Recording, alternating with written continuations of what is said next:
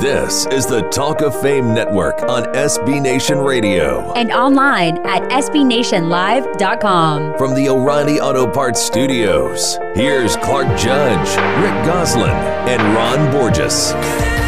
Well.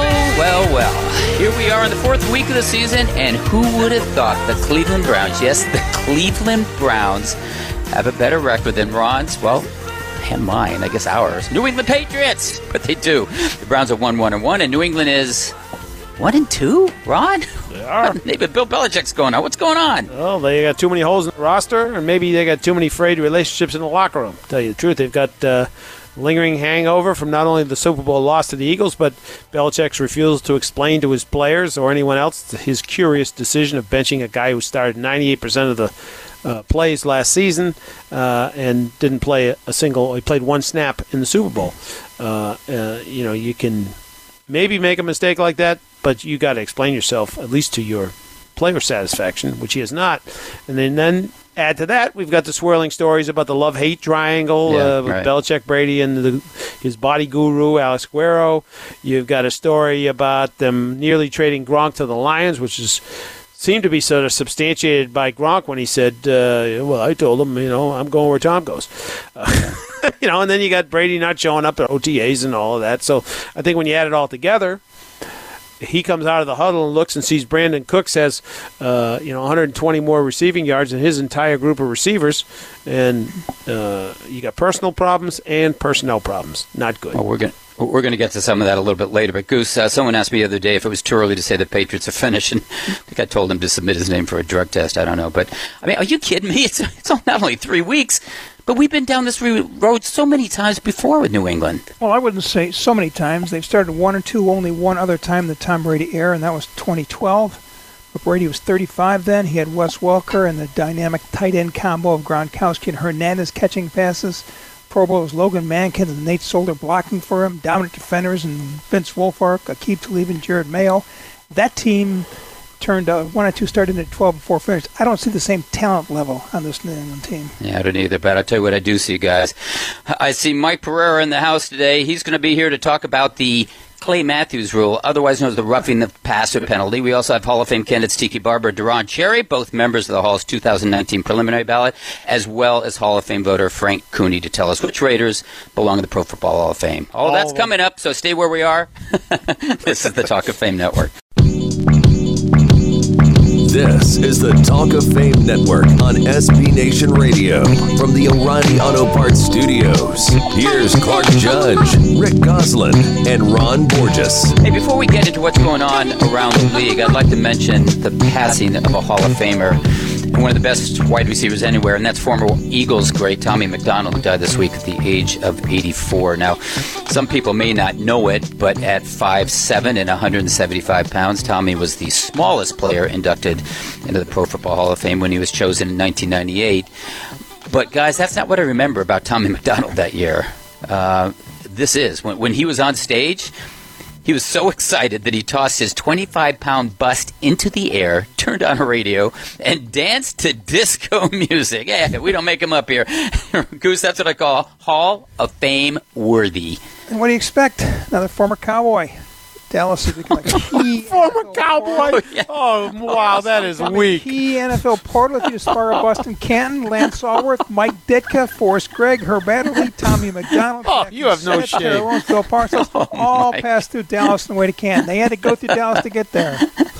Oh, that is weak. Yeah, Ron, when you think of Tommy McDonald, you think of Cowboys, right? Yeah, exactly. Exactly. He's also a Michigan guy because he once had a sandwich in Detroit. There you go. Oh, wow. The thing that I think about him is that, as you pointed out, the tiny little guy who for a lot of his career, didn't wear a face mask and finally just wore the single bar because he didn't really even want to wear that. But I remember a quote that he had in a story a number of years ago, talking about how he survived, all those years as such a tiny guy. And he said, "Whichever way a tackler wants to take me is the way I am perfectly happy to go. I fall like 175 pounds of spaghetti." I don't hear many quarterbacks saying that today, do you? That's great. Garoppolo should have Yeah, you're right. Ronnie, I know you and I talked about this earlier this year. You mentioned, especially when we had Roman Gabriel on here, that you got a note from him when you were a kid, and it meant a lot to you. Still have. And I have a photo that Tommy McDonald signed for me 50 years ago, and it's framed and hanging in my office. And to this day, it's really a cherished item. And I know I'm not alone in that department, because you should read, and I think you probably have, Ray Dinger's piece on Tommy and his relationship with him. Ray actually presented him at Canton, but Ray's relationship with Tommy as a kid and then as an adult. And it's a story that we carried this week on our website, talkoffamenetwork.com. And it's worth reading, Ron. Yeah, it's a great piece, and everyone should go to talkoffamenetwork.com and read it. And it really explains how much a guy can mean to other people, to a city.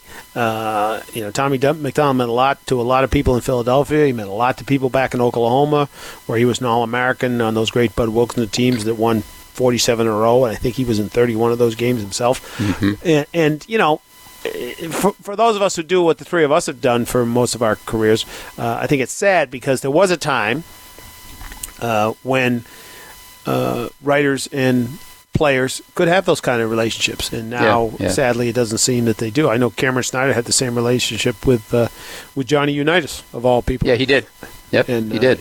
But I think you're not going to see that anymore, sadly. But it's a cool story, no question. And Goose, one other thing I want to mention here, in this age or this era where you got guys like the Amish Rifle, Ron's favorite quarterback, love him, Patrick, they're throwing for 400 yards regularly. People forget how good a receiver Tommy McDonald was when he retired. He ranked 6th in career receptions, 4th in yards, and 2nd in touchdowns. And I remember a great quote from Vince Lombardi: "If I had 11 Tommy McDonalds, I'd win a championship every year." Yeah, in 1961, McDonald caught 64 passes for 1,100 yards, 13 touchdowns, and a 13-game season, and that led the NFL. That was in an era when a 5'7" wide receiver had to do battle with bigger, more physical corners up and down the field every play, every game, every week, in an effort to create space for himself and for completions. Receivers don't realize how good they have it in today's game. Yeah, well, anyway, Tommy McDonald's gone way too soon at the age of 84. There weren't many better receivers or people in the NFL. Now, speaking of the NFL, Goose, what's up with the best available Spartan out there? You know what I'm talking about, Le'Veon Bell. Apparently, he's for sale, with a number of teams calling Pittsburgh. So here's my question to you, knowing that he's a one-year rental, that he can't be extended to a long-term deal, knowing that he's missed camp in the first 3 weeks of the season. A, would you be interested, if you were another team, in getting Le'Veon Bell for 1 year? And B, if you were, would you be willing to pay for him or trade for him? Well, if I'm a playoff contender and have no running game, I'm certainly out there kicking tires. Unfortunately, the team that fits that profile and needs him the most is the Baltimore Ravens, but that trade won't happen. Not giving the best, maybe the most complete back in the game to a division rival. Green Bay, however, may want to take a look, though. Can you see Bell catching passes from Aaron Rodgers? Yeah, I can. You can see him catching a lot of passes. Ron, how about you on this? I mean, because to me, this guy may be no different than, say, Manny Machado. I mean, traded as rental, but waiting on his big payday next March from the team with the deepest pockets. So what would you be willing to trade for him, and would you be interested? Well, I'd be interested, but only if you could get him in that Khalil Mack sort of way, where you've at least got a long-term agreement in principle, even if it's under the table. Because otherwise, first off, why would he go someplace else to get paid the same money that he's going to get in Pittsburgh? So you're running that risk. And if you're the other team, do you really? Maybe you're okay if you just need the runner and you don't really care. Say, okay, we're going to take a 1 year shot and then whatever. But I think it's going to cost you something. You're going to give up a pretty good pick to get a player with that ability. So you want to give up a first or second round pick with no insurance that the guy's not going to walk on you? I think this is easier said than done. Okay, let's say he doesn't play for the Steelers this season. Goose, quickly, how diminished are their playoff and or Super Bowl chances? With him, they're a Super Bowl contender. Without him, they're a playoff contender. Well, there's another guy out there that people would love to have. That's former cornerback Albert Lewis, because when he was good, as our Rick Goslin pointed out this week on our website, talkoffamenetwork.com, there weren't many better, and Goose is here to make his Hall of Fame case for us, just as he did this week for our readers. Goose Man, take it away. Hall of Fame coach Tony Dungy says if Kansas City cornerback Albert Lewis had played on a Super Bowl team, he'd already be in the Hall of Fame. But he didn't, so he's not. In fact, he's not even in the discussion. Now, Lewis was a shutdown corner who's been lost in the pages of history through no fault of his own. Longevity, productivity, consistency, it was all there. Jerry Rice once called Lewis the toughest cornerback he ever faced. Now, Lewis played 16 seasons, the first 11 with the Chiefs in the 80s and the last 5 with the AFC West rival, the Raiders, in the 1990s. He lined up on the left side of his career. That's the more difficult side for a quarterback to play because that's the side of the field all the right-handed quarterbacks see naturally as they're dropping back to pass and setting up in the pocket. Lewis was a third-round draft pick by the Chiefs out of Eddie Robinson's cornerback incubator at Grambling. He didn't start as a rookie, but still intercepted 4 passes. He stepped into the starting lineup in 1984 and remained there for the next 15 seasons. In 1998, in his final season, he became the oldest defensive player in NFL history to score a touchdown when he returned an interception 74 yards against the Seattle Seahawks. But as stout as he was individually in man coverage, there was little team success to draw attention to his excellence on the corner. Lewis participated in only 6 playoff games in his career, and 3 of those came in his final season with the Chiefs. He was a big corner at 6'2", 200, with 4.3 speed. He was an excellent blitzer off the edge with 12.5 career sacks and was without peer as a punt blocker with 10 of them. The opposition did its best to avoid Lewis on the field on both passing and kicking downs. Now Canton has avoided Lewis for the first 18 years of his Hall of Fame eligibility.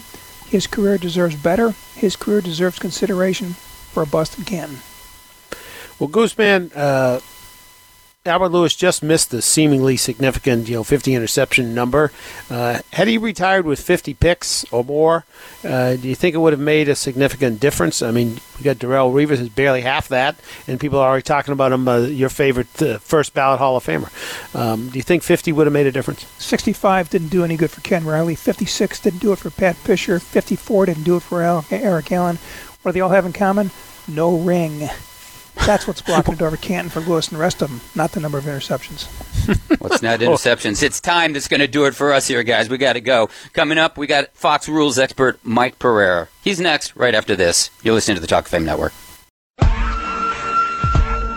This is the Talk of Fame Network on SB Nation Radio. From the O'Reilly Auto Parts Studios, here's Clark Judge, Rick Goslin, and Ron Borges. Well, whenever we have an officiating question here at the Talk of Fame Network, like the people of Fox Sports, we turn to our friend Mike Pereira, who is the NFL's VP of officiating, is now Fox's resident rules expert. And Mike, with over 30 roughing the passer calls in the first 3 weeks, including 3 on Clay Matthews, we've got a lot of questions we're hoping you can answer, and let's start right there with that. The roughing the passer call was supposed to be a point of emphasis this year, but it seems like it's more a point of frustration or aggravation.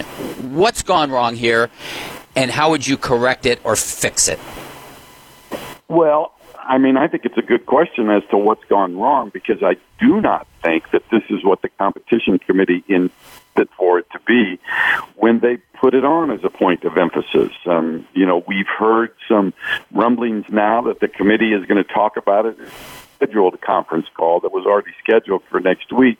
But in my discussions with a couple of competition committee members, the point of emphasis when it left the league meeting was about basically being the quarterback ground and landing on top of him with all of your body weight. And, you saw in week 1 of the season, they started with this landing on top of your body, on top of the body of the quarterback with most or all of your body weight without the lift and drive. And I think it went from there and got out of hand to where the Clay Cousins, which determined the outcome of the game between Green Bay and Minnesota, that took it even to a further stretch of the point of emphasis that I think has got everybody even talking more. To me, the needle has moved too far. I think you got to go back to common sense. I would hope the league, after this meeting with the competition committee, talks about, what Clay Matthews did in his hit against Cousins was not a foul, even though they publicly defended Tony Correni, and even though he sent the play to the team showing that this was a way not to tackle the quarterback. I think they have to admit that they were wrong in doing so. And when it comes to driving the quarterback into the ground, I think they need to realize, and I would say, that it's only going to be a foul if you wrap, take 2 or 3 steps, and then drive him into the ground. But if it's all part of one act, like several of Clay Matthews hits, and many of those that have been called this year, that it's really not a foul because it's not unnecessary. And if it's not unnecessary, then to me it shouldn't be a foul. So it's got to seek a level to where it becomes acceptable to players and coaches and everybody else for that matter, and even to me, to the competition committee. So, Mike, if you're Clay Matthews, would you dare tackle another quarterback?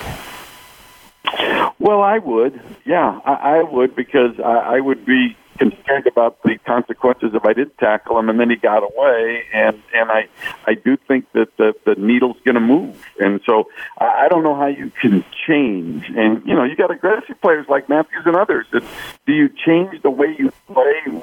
There's absolutely no other way to do it. I don't. Look at, you know, his hit against Cousins. Did he get fined for that? No, he didn't get fined for that.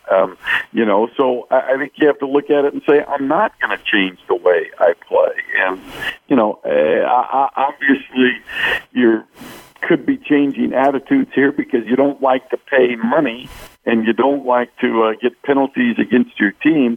But I think this is one of the things that you can't really change. And if I'm Clay Matthews, you know, I go to the league and say, look at what I'm doing, especially with the hit on Cousins. I'm not even putting them at risk of injury. And so, therefore, I'm not going to change my way. You know, now I'm not going to drive my helmet into his chest. I'm not going to hit him in the head and neck area, but I'm going to wrap a tackle. And if it results in a flag and a fine, then so be it. But I just would hate to see him change his ways. Well, it's funny that you mentioned that, Mike, because you talk about changing their ways. Down in Miami, you had William Hayes, who tried to avoid hitting Derek Carr with his entire body weight, and he shifted in a way as he was falling on the ground that he tore his ACL. He's out for the year. How does Park Avenue look in the mirror on a situation like that? I mean, he was twisting himself into a pretzel to not get a call that's probably ludicrous on the face of it. Now he's out for the season. Yeah, I mean, of course, I look at that play and I don't necessarily buy that notion. But because I think and actually, to me, he landed with his body weight, the upper part of his body weight on Carr anyway. So I'm not really sure that I buy that. But, you know, you can look at other plays where players have let up and quarterbacks have scooted away. And it is, you know, you're just changing the game too much. And we've said this before, you know, when it came with hits on defenseless receivers, you know, defenders were saying, hey, there's nothing else I could do if it was a last-minute thing. And if a receiver changed his body posture, you know, how could I be held responsible? And the league basically said, hey, that's tough. You know, you're held responsible. But in this case here, where, you know, to me, it's so clearly an overreaction to the Anthony Barr hit on Aaron Rodgers last year that broke his collarbone. I just think that, you know, I mean, I hate to say it, but because I'm kind of one of them too, but non-football people in the office in New York are making decisions that really aren't practical on the field. And so I get concerned when the competition committee, and working with them in my time there, I always felt they were the most important committee when it comes to the game of football. When the game is being officiated differently than what they have said or how they said they wanted officiated, then it becomes concern to me. And, you know, I just would rather go back to try to figure it out what a catch is than have to deal with all of this roughing the passer stuff. Well, you're preaching to the choir here, Mike. And I saw a story by Mark Maskey of the Washington Post, and where he was talking about this conference call next week. And then he said, I think he quoted someone either on the competition committee or close to the competition committee saying, listen, we need to walk this thing back, but we really don't think anything can be done this year. Do you feel that way too? I mean, is it too late to do something about it this year? No, I don't feel it is too late. the helmet rule when it came in, 51 called in the first 2 weeks of the preseason, 20 called in the second 2 weeks of the preseason, 1 called in week 1, 1 called in week 2, and I'm not sure. There may have been 1 called in week 3. Things can be dialed down, and I think you're not going to change the rule. Heck, the rule really didn't change in the first place. Right. So it's just dialing down to say, and I think it's easy. But then I'm also very naive at times. But to me, if it was me and they said dial it down, I'm dialing it down by saying, look at if a defender, a Russian defender, if he wraps the quarterback and takes steps and then drives him into the ground, then you got a foul if he lands on him with most of his body weight or all of his body weight. But if it's all one act and he wraps him, takes him immediately to the ground, let it go. That's the game of football. There's no second act. There's nothing that can be done. Hey, everybody has a risk of injury, and to me, that's how I dial it back. Okay, Mike, we got the helmet rule, defenseless receiver, and now roughing the passer. It seems the NFL is legislating defense out of the game. When is the NFL going to change a rule that favors the defense? Well, let's not even forget the fact that they made the point of emphasis out of illegal contact because they're concerned that they had less plays for 2 years in a row, less points for 2 years in a row, less passing yardage. And so what did they do? They made this point of emphasis on illegal contact. And I thought, and I don't have the totals for week 3 yet, but through week 2 in 2017, how many illegal contact calls? None. Through week 2 of 2018 season, how many? 15. 15 times more, which is giving receivers a freer route to run, which is why we have, more points, more plays, longer games, by the way. That's another huge point of emphasis. And I will say this, and it's proving absolutely true again, and that's that points of emphasis have a greater impact on how the game is played than an actual rule change, and I think nothing. There's no year to me like this year that proves that point. Well, you mentioned that, and I saw something in the Patriots' first game of the season, and to use my father's expression, chap my ass, Mike. They complete a pass to Cordarrelle Patterson of the Patriots. He catches the ball. He takes a few steps forward. Guy's coming up to tackle him. He lowers his head, blasts into the defensive back from Houston, gives him a concussion. He's out for the game. He's out for the next game. No flag, no penalty, no nothing. What is that? Well, I think when they finished week 2 of the preseason, I think they realized that they had a debacle on their hands, kind of where they are to me with this roughing the passer thing now. So what did they do? And there was competition committee input into this also, was that they just, as an explanation, put out some verbiage that said that it wasn't a foul if it was incidental or inadvertent. Well, if you do that, you're basically given a green light to me, to officials, to pass on making the call. And I think that's what happened. And I can't say that I'm totally against that. To me, I kind of like it if there are more fines than flags. When it comes to some of these things like this, because, in real time, it's really hard to figure out. Some appear to be pretty obvious, but who initiated it? Sometimes both players lower their heads, and I think it led to, again, an overreaction when this rule was put in. And so I kind of like the backing off, Ron, and I'm that's why I'm not going to be upset if they back off this one, which I think would be logical to just about everybody that's involved in the game. Hey, Mike, as always, thanks for the education, both today and every weekend. Thanks very much. You got it. Thanks, Mike. Thanks, Mike. That was Fox Rules analyst Mike Pereira. Up next is Hall of Fame candidate Tiki Barber. You're listening to the Talk of Fame Network. This is the Talk of Fame Network on SB Nation Radio from the O'Reilly Auto Parts Studios. Here's Clark Judge, Rick Goslin, and Ron Borges. Well, as you should know by now, there are 102 names on the preliminary ballot for the Pro Football Hall of Fame's class of 2019. but there's only one group of twins. That would be the Barbers, with cornerback Rondé, who's been on this program before, and twin brother Tiki, who is with us now.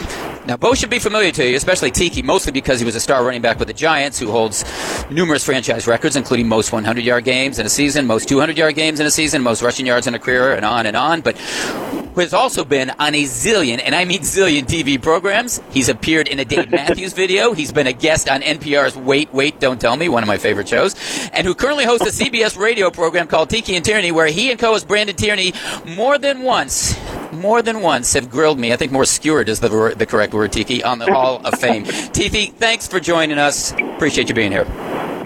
Hey, Clark, that's our job, right? It's only interesting if there's debate.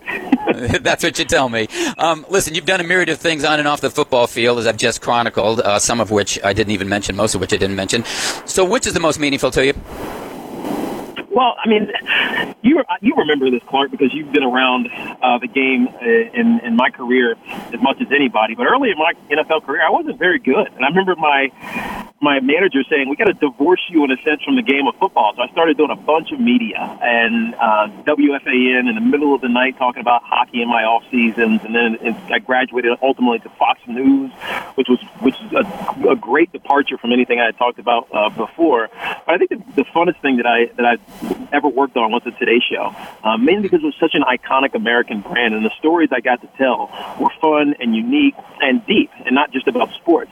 And here's a little anecdotal story. Michael Wiseman was my producer on Football Night in America, and I was also working on the Today Show. And we did a story around the Super Bowl, the Arizona-Pittsburgh Super Bowl, and I was embedded with the Cardinals, and so I did a story on Larry Fitzgerald. And they wanted the story to be about how amazing of a receiver Larry Fitzgerald is, and all these great catches that he had over the course over his career and the things that he had done.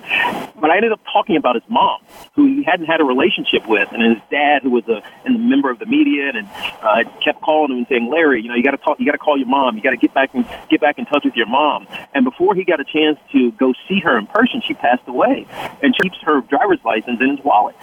It was so deep and emotional. It was a football story, but not a football story. And I remember looking over at Mike Wiseman, because he always used to joke to me about being a soft Today Show reporter. And I looked at him after the Larry Fitzgerald interview, and I said, well, that's a Today Show interview for you. And it was amazing. So I think a combination of sports and all these other things that I've done have really made my career very interesting.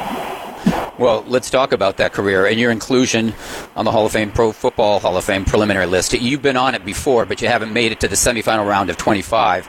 Now, you had six 1,000-yard seasons. You averaged 4.7 yards a carry. You had nearly 16,000 yards from scrimmage in your career, and you're a three-time Pro Bowler and are a member of the Giants Ring of Honor. So how puzzled or frustrated are you that your candidacy hasn't moved forward?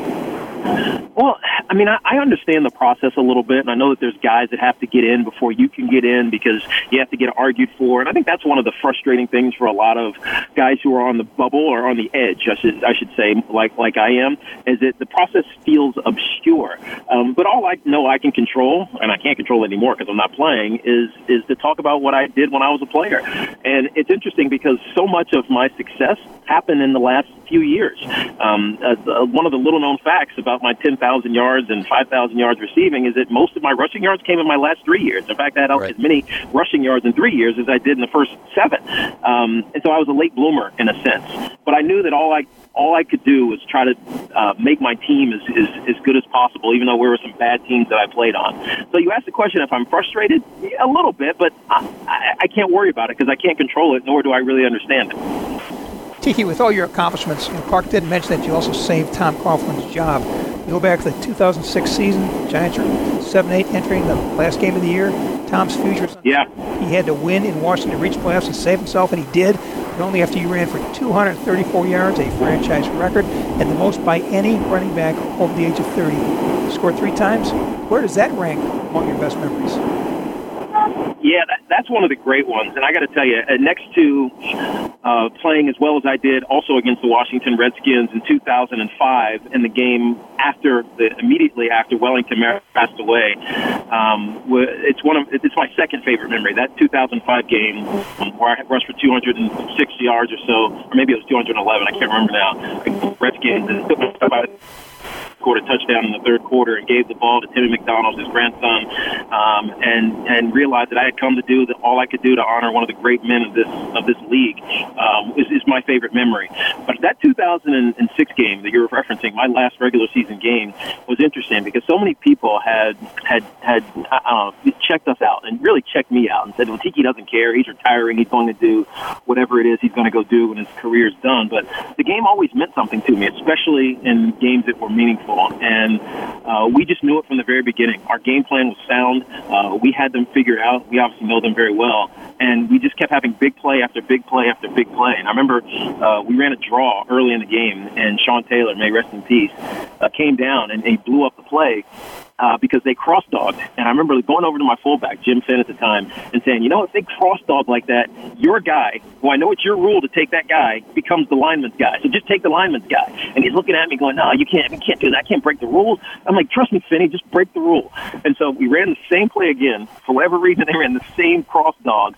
He took the lineman's guy. The lineman took his guy, and we split it for a 50-yard touchdown. I remember going to the sideline, saying to Finney, I was like, I told you, and he's cussing me out. Like, why do you always know the answer to these things? That's what I prided myself on as a player, was understanding the game and looking into the X's and O's of it and trying to figure out how defenses were trying to play us, not just, let me go rush for 100 or 200 yards.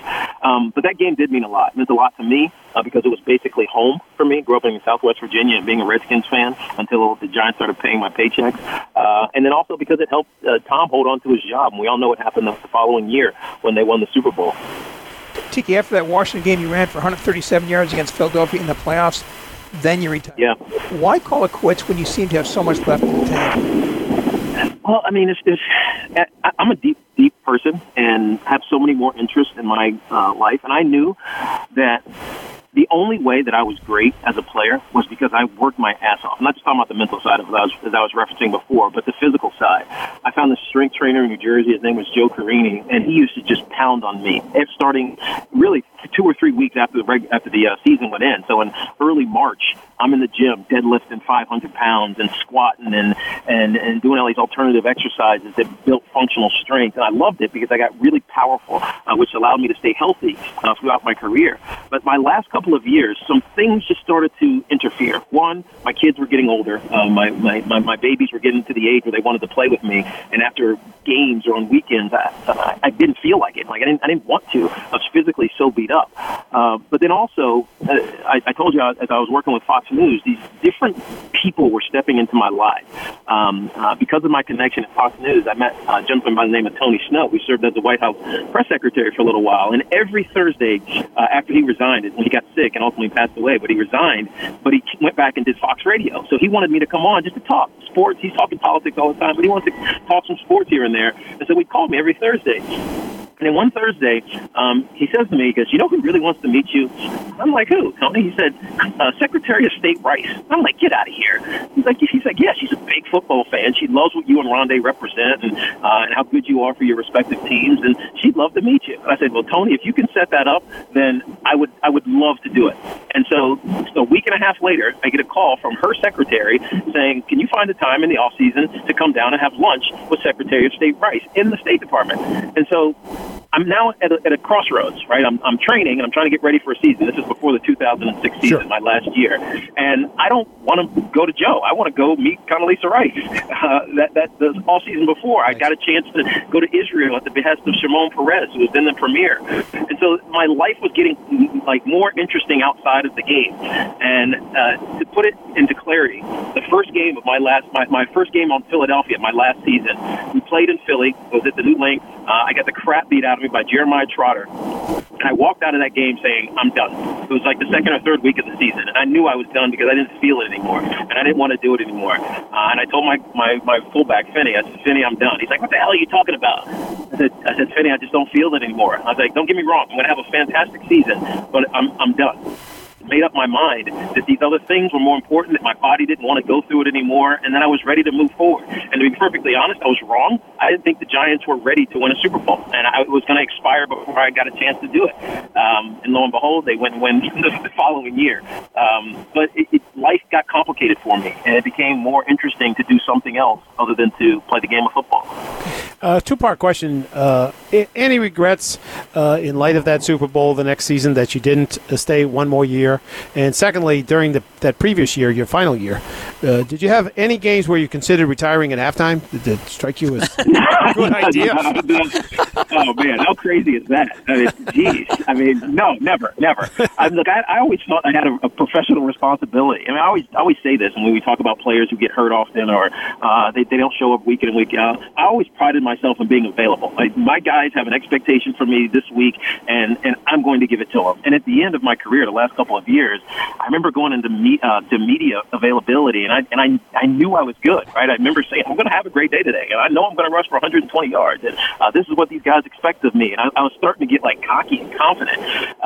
But then I started to lose that a little bit, and that's when I knew it was time to retire. So I didn't have regrets because I had made up my mind so strongly to walk into my next career, and it was unique and it was pioneering in a way. Who retires from the National Football League and goes and works at the Today Show? And so I knew I needed to take advantage of the opportunities while I could. But the short answer to that is I didn't deserve it. Right? I didn't want to put in the work that I was detailing before to be that great player anymore. And so I couldn't have played. If I would have tried to do it and hung on, quote, hung on for a couple of years, I wouldn't have been valuable to my teammates. I wouldn't have lived up to the expectation that they had for me. And so it was best for me to walk away. And in some regards, it was probably best for the Giants that I did. One quick last question. We got about 45 seconds left.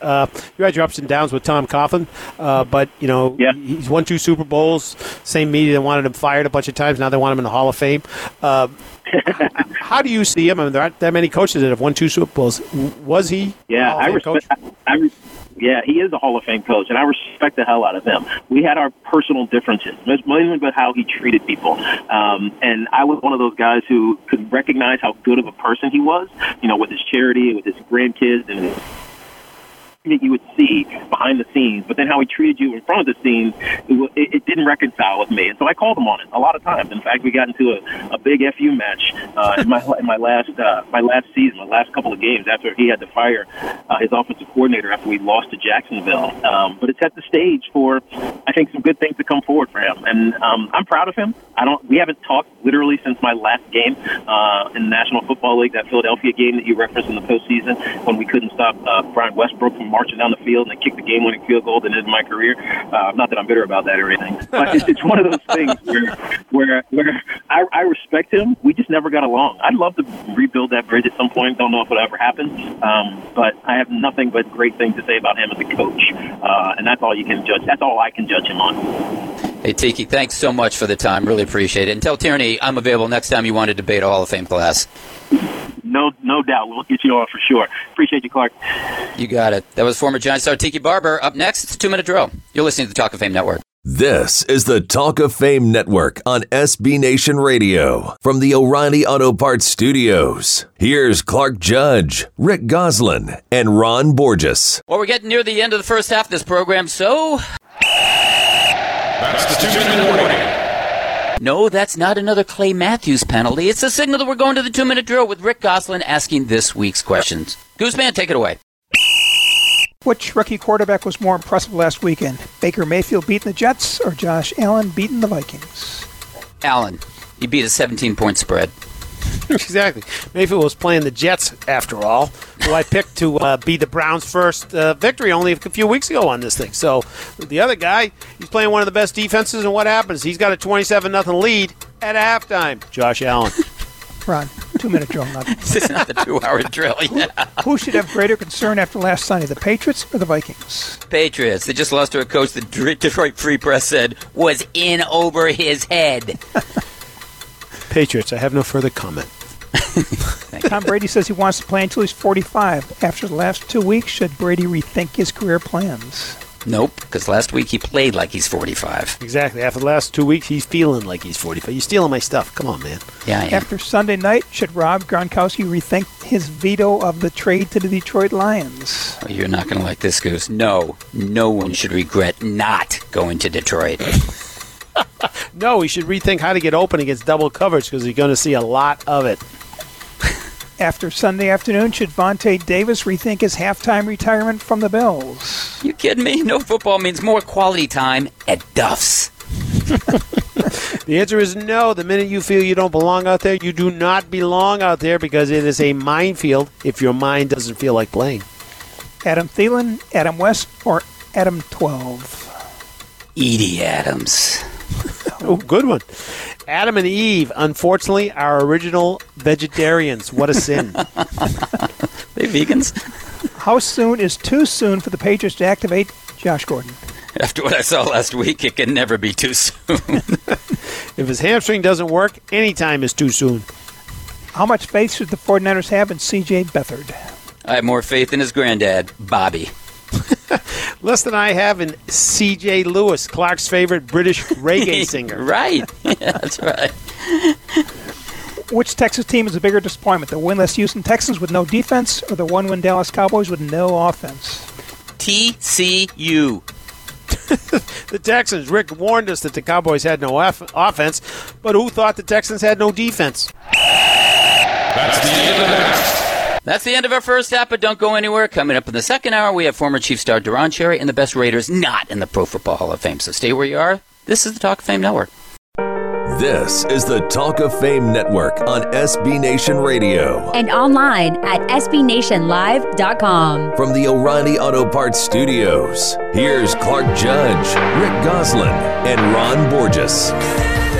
Welcome back to hour number 2 of the Talk of Fame Network, where we've got the studio dressed in crepe for Ron's New England Patriots. Crap or crap? Yeah, I'm Clark, along with Rick and Ron, and in this hour we'll hear from Hall of Fame nominee Deron Cherry, as well as Hall of Fame voter Frank Cooney from Oakland. But before we do, guys, I saw a story last week that caught my eye, and frankly, it got to me, and it involved Arizona wide receiver Larry Fitzgerald, who's sitting like this, who will be in Canton someday. Apparently, Larry, along with teammates DJ Foster and Christian Kirk, decided to raise money to help a Scottsdale deli owner who's been diagnosed with cancer. So they paid for all the meals between noon and 5 p.m. one day, and then gave the money to owner Joe Casella and his family to help with the bills. And Goose, I'd say that's a pretty classy move. Yeah, I'd say it's a very classy move. But, I've come to expect that from Larry Fitzgerald. It's too bad every receiver in the NFL isn't cut from the same cloth. Yeah, no, I agree with you. And Ron, I saw where one of the customers said this was like the movie It's a Wonderful Life with, and as this customer said, quote, somebody making a difference and everybody showing up, unquote. I'd say that sounds like a pretty accurate description, wouldn't you? Yeah, I mean, this is a very sort of heartwarming story. And Larry Fitzgerald has really shown, I think, over the years that whether or not he ever gets into the Pro Football Hall of Fame, he's a first ballot good citizen. Yeah. And to me, that's, in the end, what really counts the most. Yeah, it was. Goose said, how many times do you hear that about wide receivers these days? First ballot good citizen. Huh? What? Yeah, exactly. You got the wrong position. Got the wrong position. If and when Larry Fitzgerald goes in, I bet he shows up in Canton. Oh, yeah. Good chance I would say that's a pretty safe bet. Hey, I don't know if you guys saw the photos from that day, but there was a huge crowd that showed up, and the lines were so long that I saw they said it took 4 or 5 hours to clear. And I tell you what, you may not be a Cards fan, but you just can't help, as we've said here, but be a Larry Fitzgerald fan. I mean, Goose, he didn't have to do this, but he did, and he did it for all the right reasons. That's who Larry Fitzgerald is. You can name the NFL Man of the Year award after him, and for all practical purposes, retire it. Yeah. Well, the one thing Larry should have done, he should have checked the line to see how many sports writers were there trying to collect a free meal. You probably had guys flying in from Provo once they got wind of that thing, I wish I had known. Yeah, well, again, congrats to Larry Fitzgerald on a job well done. And speaking of a job well done, we're going to honor 2 friends of the show when we return from commercial. You're listening to the Talk of Fame Network. This is the Talk of Fame Network on SB Nation Radio. From the O'Reilly Auto Parts Studios, here's Clark Judge, Rick Goslin, and Ron Borges. Well, a couple of quick shout-outs to friends of the show. The first is to Andrea Kramer, who was on here a couple weeks ago, I think. She and Hannah Storm are the first to call an NFL game together, and they're doing it for Thursday's Minnesota Rams game as part of the NFL's Amazon Prime package. Nice job, Andrea. Congratulations. And the second, of course, is for... Hey, can I ask you a question? Yeah. How can those 2 women be part of the Amazon Prime package? Shouldn't they be like 6'2", like Wonder Woman? Why did I let him ask that question? I'm just saying. What do I know? Okay, we've got a couple of quick shots. And the second is What's for wrong Hall with of me? Famer. I don't know. We've been asking that question for 20 years. I don't know. The second's for Hall of Famer Tony Dungy, who was inducted into the Tampa Bay Bucks Ring of Honor this past Monday. You know it if you watch Monday Night Football. Certainly deserving, Goose. Only got one question here. Why did it take him so long? I don't know. I saw John Gruden's name already up there in the stadium. Yeah. He won a Super Bowl with the team Dungy built for him. Like the Hall of Fame itself, it must be all about the rings, not necessarily any sustained excellence. All I can say is this: it's about time, Tampa. Well, Goose, I got a feeling we might be asking the same thing of your team with Gil Brandt, who's a Hall of Fame nominee for the class of 2019, but who is not, and I repeat, not in the Cowboys Ring of Honor. Goose, you think they're going to fast forward that when Gil makes it to Canton? Hey, Jerry Jones isn't in the Ring of Honor yet. He's already in Canton. Wait a minute. He is the Ring of Honor. His damn ring. I mean, he is the Ring of Honor. Jerry will have an easier time putting Brandt into the ring than putting himself in. Whoa. Wow.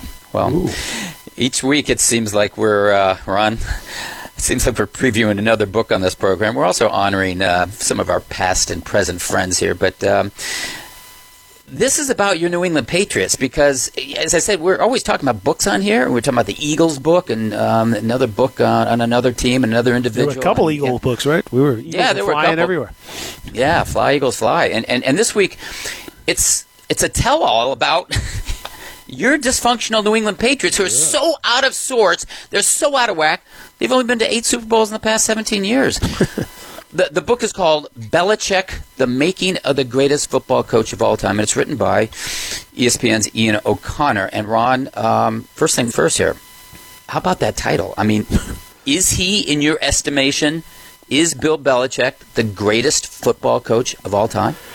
No, but to steal a line from Bum Phillips, whatever list he's on, it doesn't take long to call the roll. I mean, there's no question about that. I mean, look, here's the facts when it comes to Bill Belichick. He has won 5 Super Bowls. He's been to 8 Super Bowls.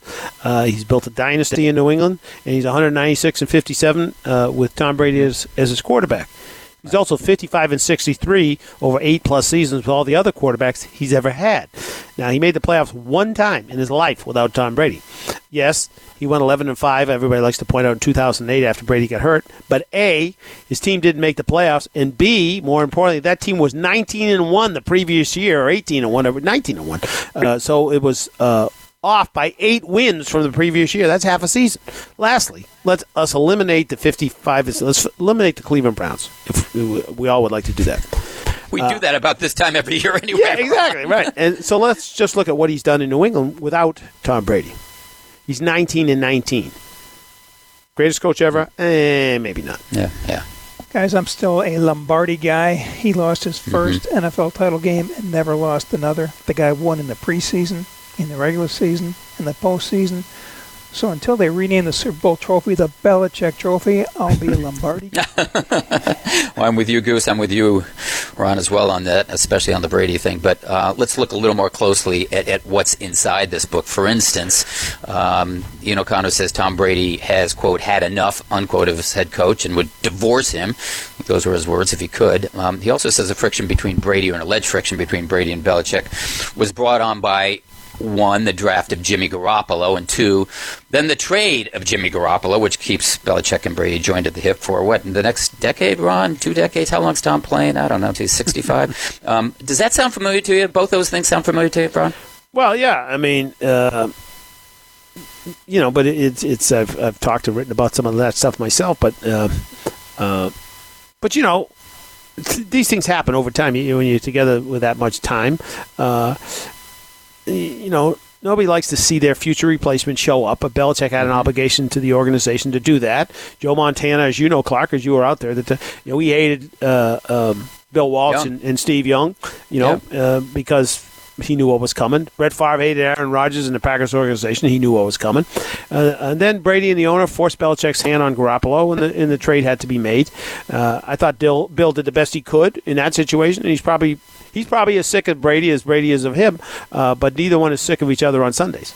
Well, Ron, I'm glad you mentioned those records with and without Brady, because the book also suggests that Belichick believes he could divorce Brady too and still win. And there's an unnamed assistant in their quote is saying, if you gave us any of the top quarterbacks in the league, we could do it, meaning win Super Bowls. I don't think the coaches view Tom as special as everyone else in football does.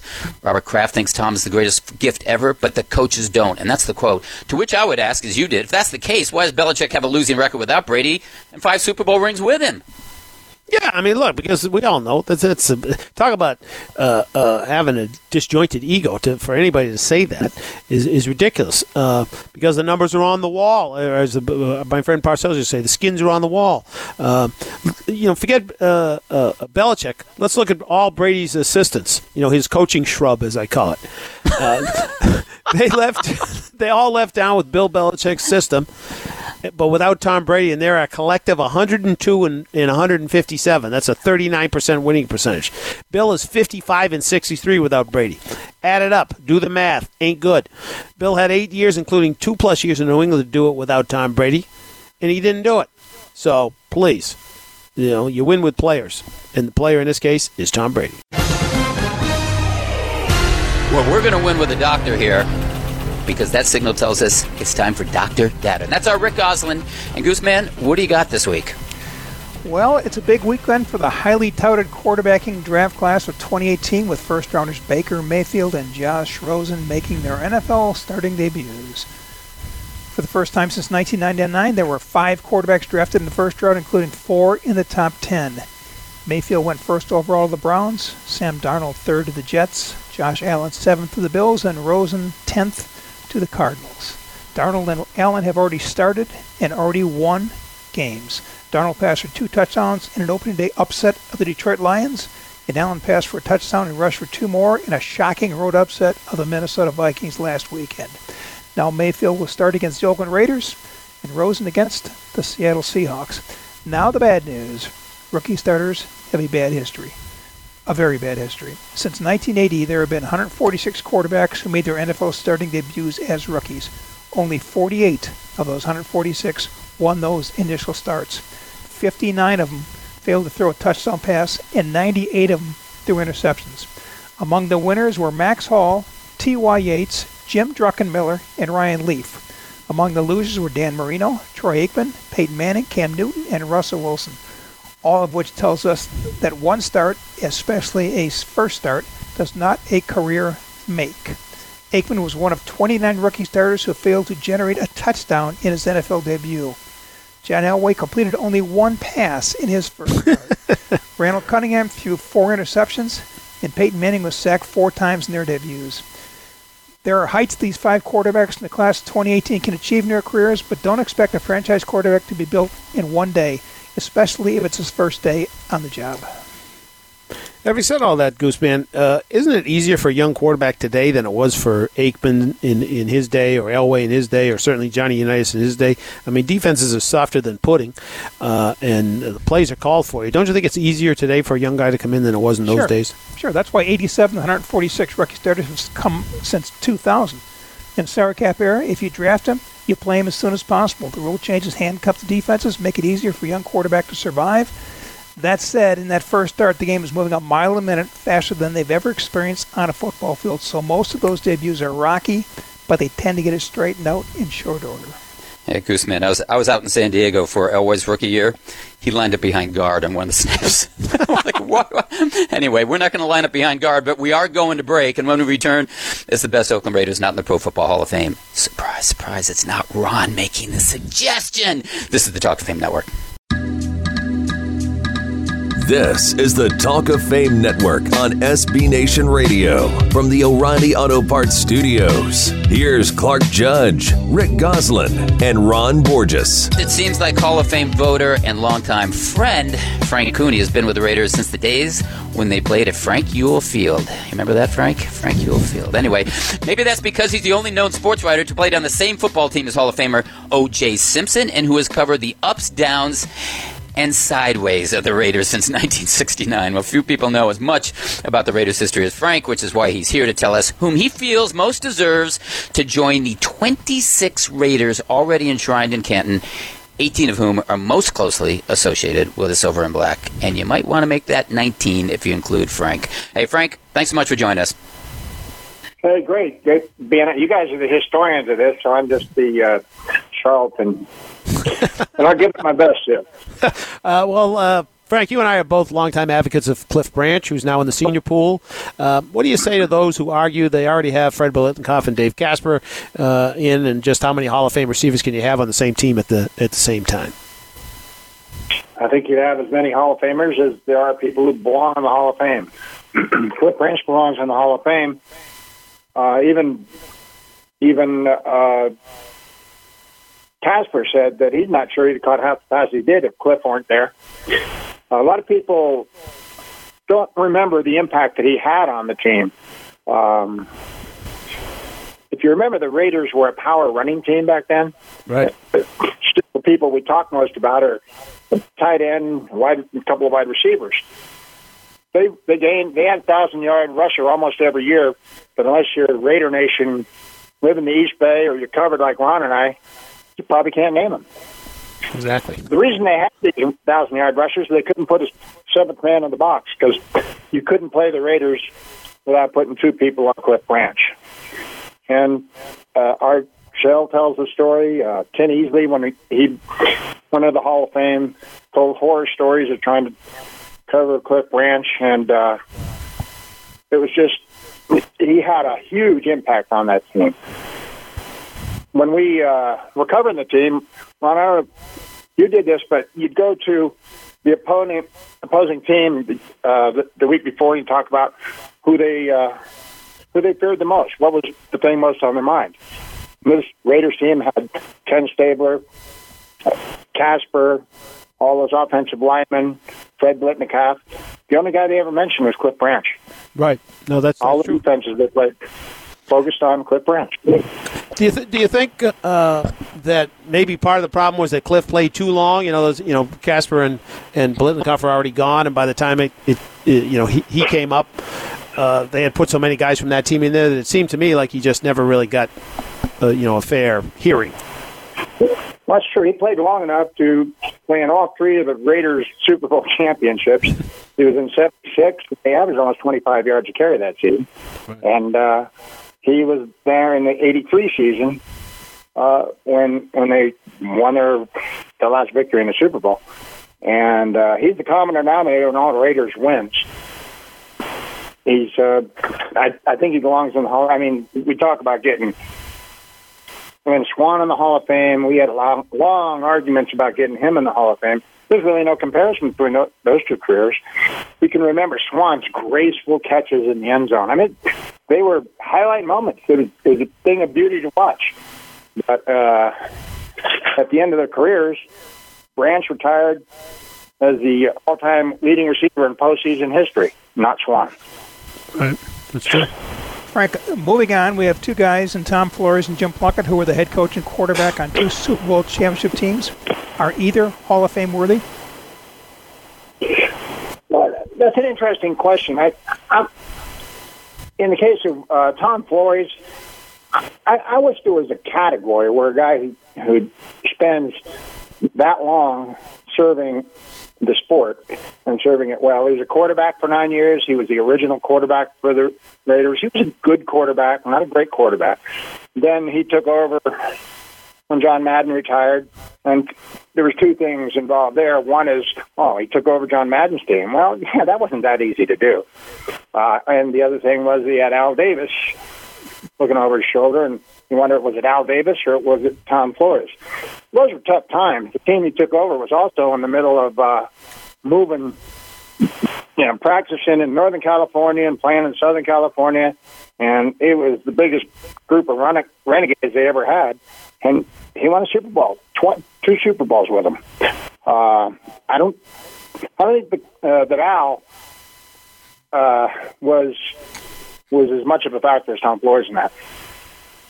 You talk about his tenure. He sounds like an ideal candidate for the contributor spot, but coaches aren't in that. Do you believe coaches should be in the contributor category? I asked about that because, I mean, he was a player, he was a coach, he was an administrator and a coach up in Seattle. He didn't have a good career in Seattle. That didn't help him. And then he came back and he's been on radio up until this year. So from 1960 to this year, he's given his life to football. And he's such a great guy. He did a great job. There are a lot of highlights in his career. I mean, he was the quarterback's coach when they won the 76 season Super Bowl. He was a head coach when they won the next two. So it hurts that I can't find a niche for him in the Hall of Fame. Hey, Frank, I want to ask you about another guy I'm pretty high on, and he's been a finalist many times, and that's Lester the Judge Hayes, who stuck to receivers like glue, and maybe that's because he was covered in glue. I don't know, but some say he and Mike Haynes formed the greatest cornerback tandem in NFL history. Does he belong in Canton? And if so, why? I'm not quite sure. I mean, he had that one spectacular season when he had like 18 interceptions, and most of them counted. Right. And maybe it was the glue. He wasn't the easiest guy to interview, although he was really a great guy and a lot of fun. You can picture him in that stance where he's nose to nose with the poor wide receiver who couldn't have been too comfortable because he was a linebacker coming out of college. He hit. I mean, people may not remember, he could really hit. He could hit like a linebacker and run like a deer. And he was really physically gifted cornerback. And, he's on the same team with Michael Haynes, really nice guy. And there's a lot of things going into the public perception of a player. And Mike Haynes pretty much checked off all the boxes. And Lester didn't check off all the boxes, but as a player, I thought he belonged in the Hall of Fame. Well, one fascinating guy to me, especially in light of the voters' decision to put in Daryl Davis a few years ago, is Bo Jackson. It's fascinating. Obviously, he doesn't have the numbers of some other guys because he missed so much time playing baseball. But when he did play, he put up numbers, and he put Marcus Allen on the bench. Where does he stand with you in light of this sort of new 3-year window thing that seems to be all you have to do anymore? Yeah, well, he split the seasons he did have, and that certainly didn't help. For a blink in the history of football, he was the greatest running back to carry a football. I'll stand behind that. He's bigger than fast guys and faster than he just had it all. And if he'd have devoted his time to football, which that's an if you can't take into consideration. You can only imagine what the hell would have happened. And he had that unfortunate injury, or he might have played long enough to make the Hall of Fame. But that's part of the equation. There's at least a couple of guys in the Hall of Fame that maybe should have needed to play a little longer to prove they belong there, because I really believe that is part of the game.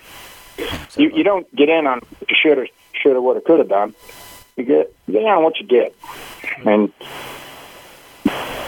unfortunately, Bo wasn't around healthy enough, long enough to give us a show. Mm-hmm. All right, Bo Jackson, the greatest Raider. Have you already forgotten Marv Hubbard, Mark Van Egan? Exactly. Pete Banaszak? Pete Banaszak, yeah. Clarence Davis. There are people who remember. There are people outside of Raider Nation who could remember those 1,000-yard runners. Yeah, me and you. That's about it, Frank. Frank, let me ask you about a couple other guys. Herschel Walker and Doug Flutie, a couple guys who put careers in a couple different leagues. What do you think about them as Hall of Fame candidates? Well, I think Herschel Walker absolutely belongs in the Hall of Fame. It's the Pro Football Hall of Fame. That the USFL, as I recall, was pro football, and I enjoyed watching it. And he validated that league. And then he came to the NFL, and, circumstances were what they were. He built a Super Bowl team in Dallas by leaving, and, he played. I mean, the last thing I remember, Rick, you're good at remembering the years and the details. I think he was in his 19th year of pro football, and he was covering kickoffs. I mean, that's just ludicrous. I mean, he was such a great team player, and he did not have statistics that you could just dismiss, but he had them all over the board. He wasn't just a runner. He wasn't just a returner. He wasn't just a receiver. And he covered kicks, for crying out loud. In the history, that I remember, he was a major historical figure in our game. And I think he deserves to be in the Hall of Fame so people know his story 100 years from now. Hey, Frank, like Herschel and Bo, we got to run. We got to run right now. Thanks so much for the time, and see you down the road. Thanks, Frank. Bye. Good job. You got it. That was Hall of Fame voter Frank Cooney. Coming up, it's Hall of Fame nominee Deron Cherry. You're listening to the Talk of Fame Network. This is the Talk of Fame Network on SB Nation Radio. From the O'Reilly Auto Parts Studios, here's Clark Judge, Rick Goslin, and Ron Borges. Our next guest, Deron Cherry, was a 1980s NFL all-decade safety with the Kansas City Chiefs who intercepted 50 passes in his career, went to 6 consecutive Pro Bowls, and was a 3-time All-Pro. That's not all. Off the field, he was selected the NFL's 1987 Man of the Year. Yet Deron has never been discussed as a Hall of Fame finalist. And with this, his 23rd year of eligibility, time is running out on his Hall of Fame candidacy. So we've invited Deron to visit with us and talk about his career. And Deron, we are glad you accepted. Thanks so much for joining us. Well, thanks for having me. I appreciate being on your show. Hey, Deron, I was covering the Chiefs in 1981 when you signed as an undrafted college free agent punter out of Rutgers. So how does a guy go from an undrafted college free agent punter to an all-decade safety? Well, I tell you, Rick, it's quite a story. As you know, I came in my rookie year. I was a punter. We had Frank Gantz, who was a new special teams coach, and he wanted to change my punting all around. I never had a punt block in college whatsoever. Averaged over 42 yards a kick in college. But he wanted to change me, so I picked up the phone and called Marv Levy, and they had drafted 3 safeties that year. Of course, one of my playmates back there, Lloyd Burris, was a 3rd-round draft choice, and they drafted 2 other guys, and I played safety in college. Ted Cottrell, who was at that time Marv Levy had hired as the linebacker coach, he was my defensive coordinator at Rutgers. And so I called him and I said, hey, I can play safety too.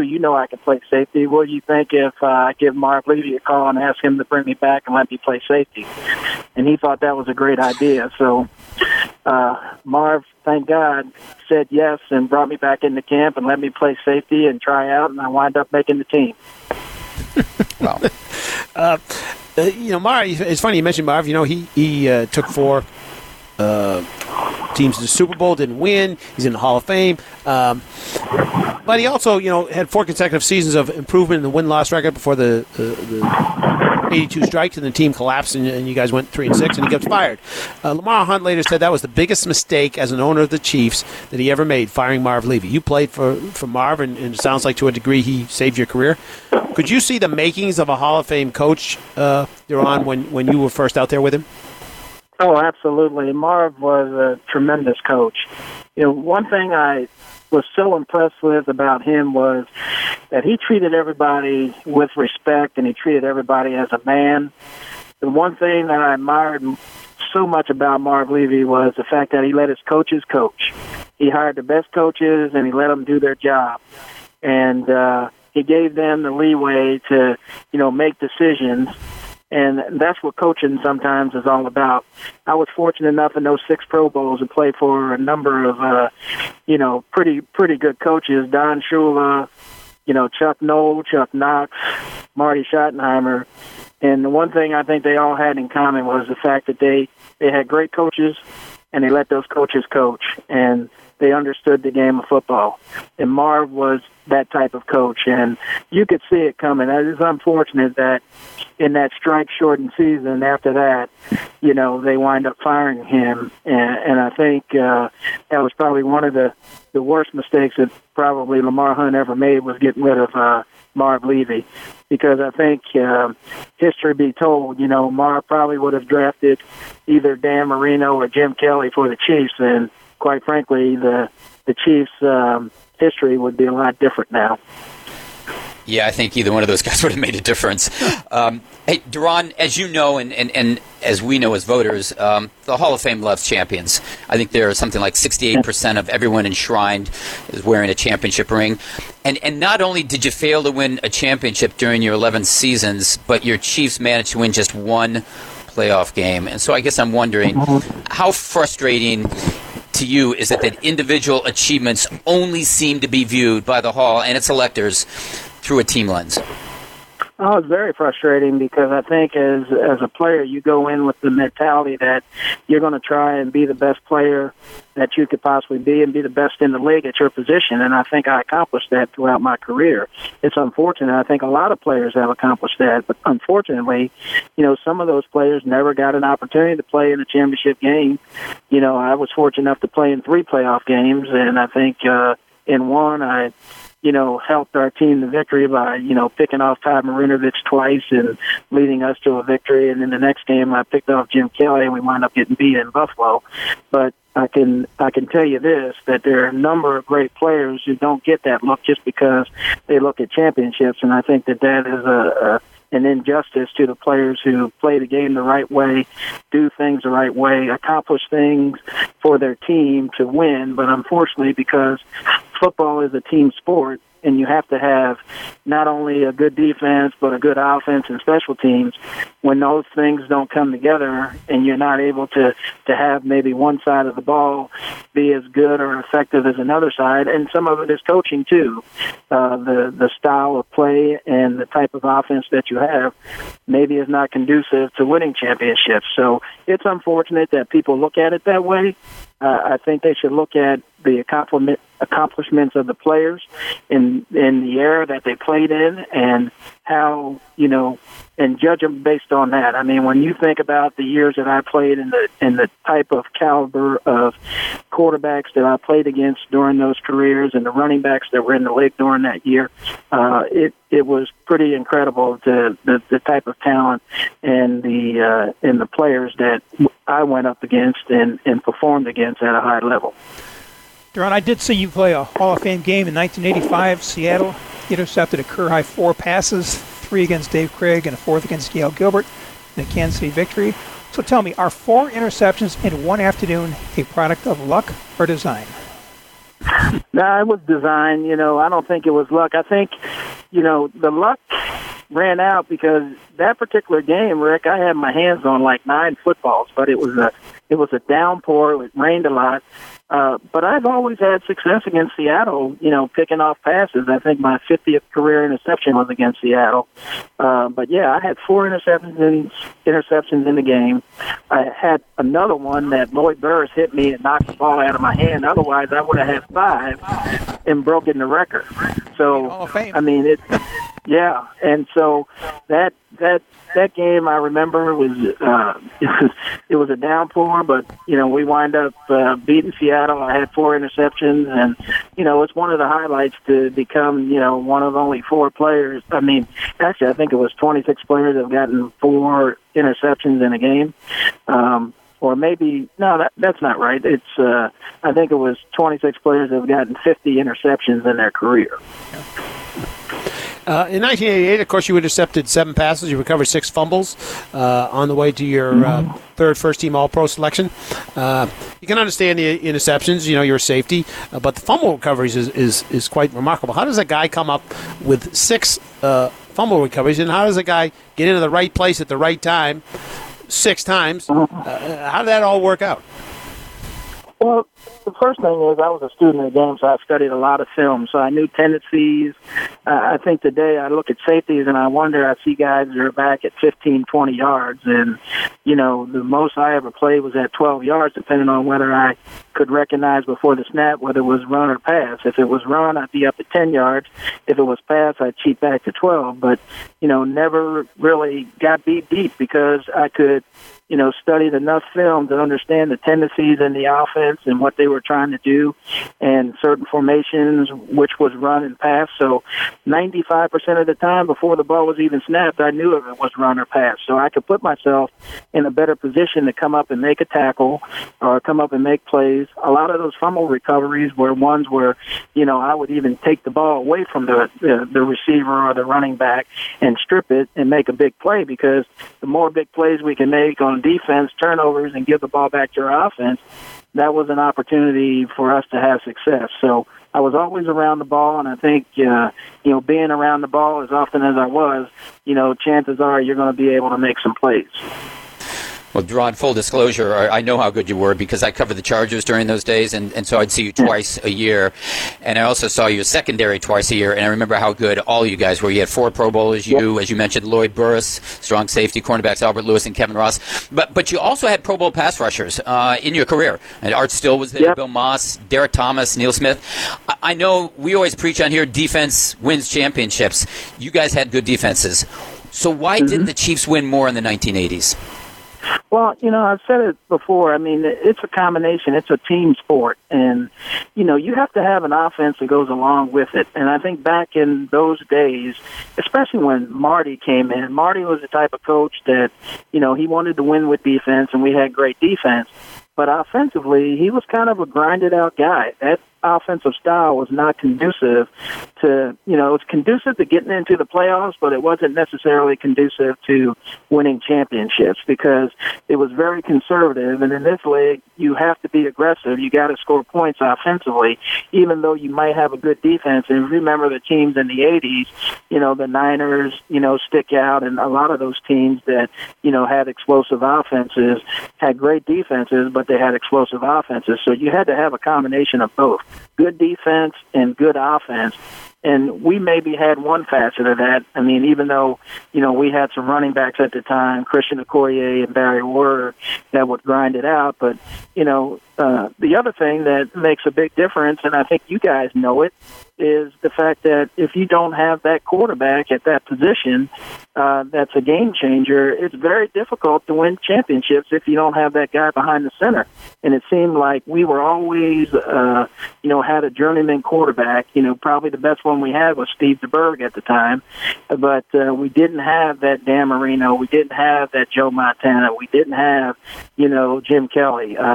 So that affects you too, and that's another reason why, it's hard to win championships unless you have that, that franchise quarterback behind the center. I think we all recognize that that's an important part of winning championships in the NFL.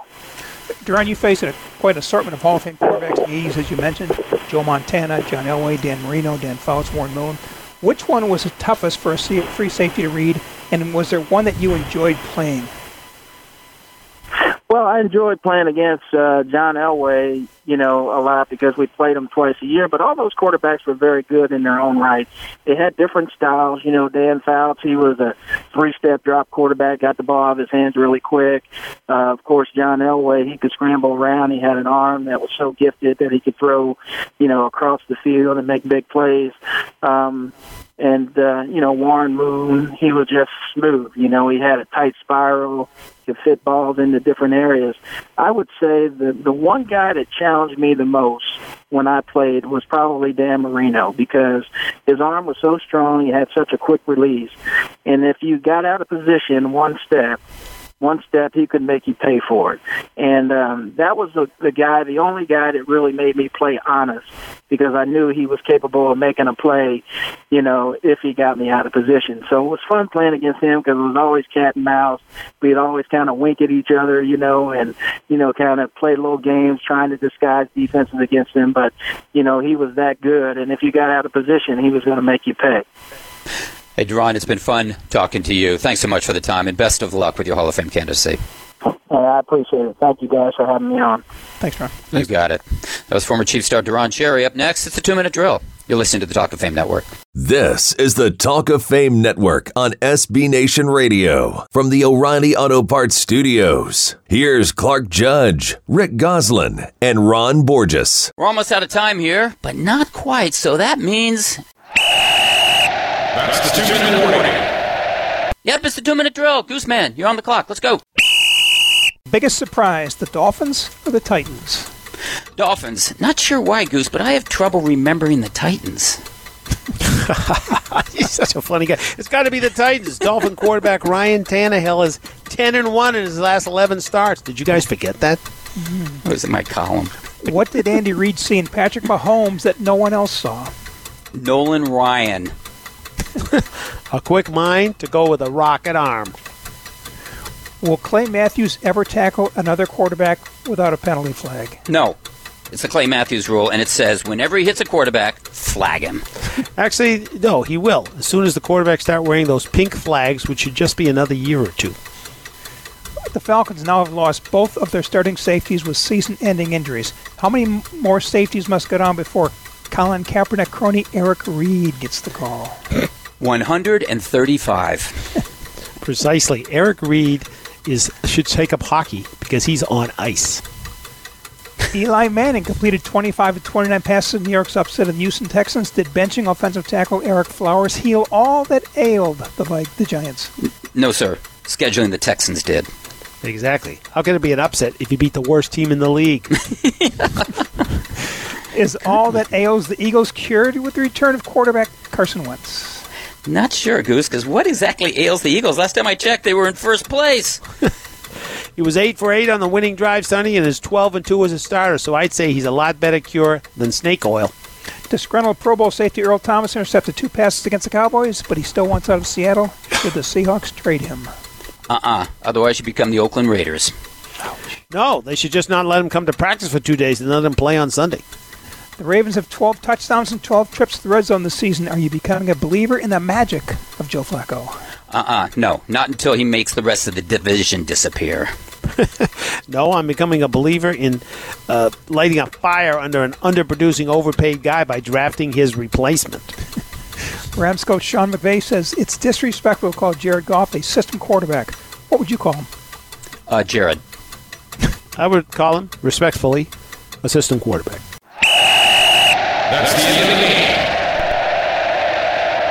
We'd like to thank Duron Cherry, Tiki Barber, Mike Pereira, and Frank Cooney for joining us, Shay Raftis for producing us, and you for listening to us. If you'd like to hear this or any podcast, just go to our website, that'd be talkoffamenetwork.com, or find us on iTunes or your podcast app. Otherwise, look for us next week at this time and on this station. We'll be here, and we hope you will be too.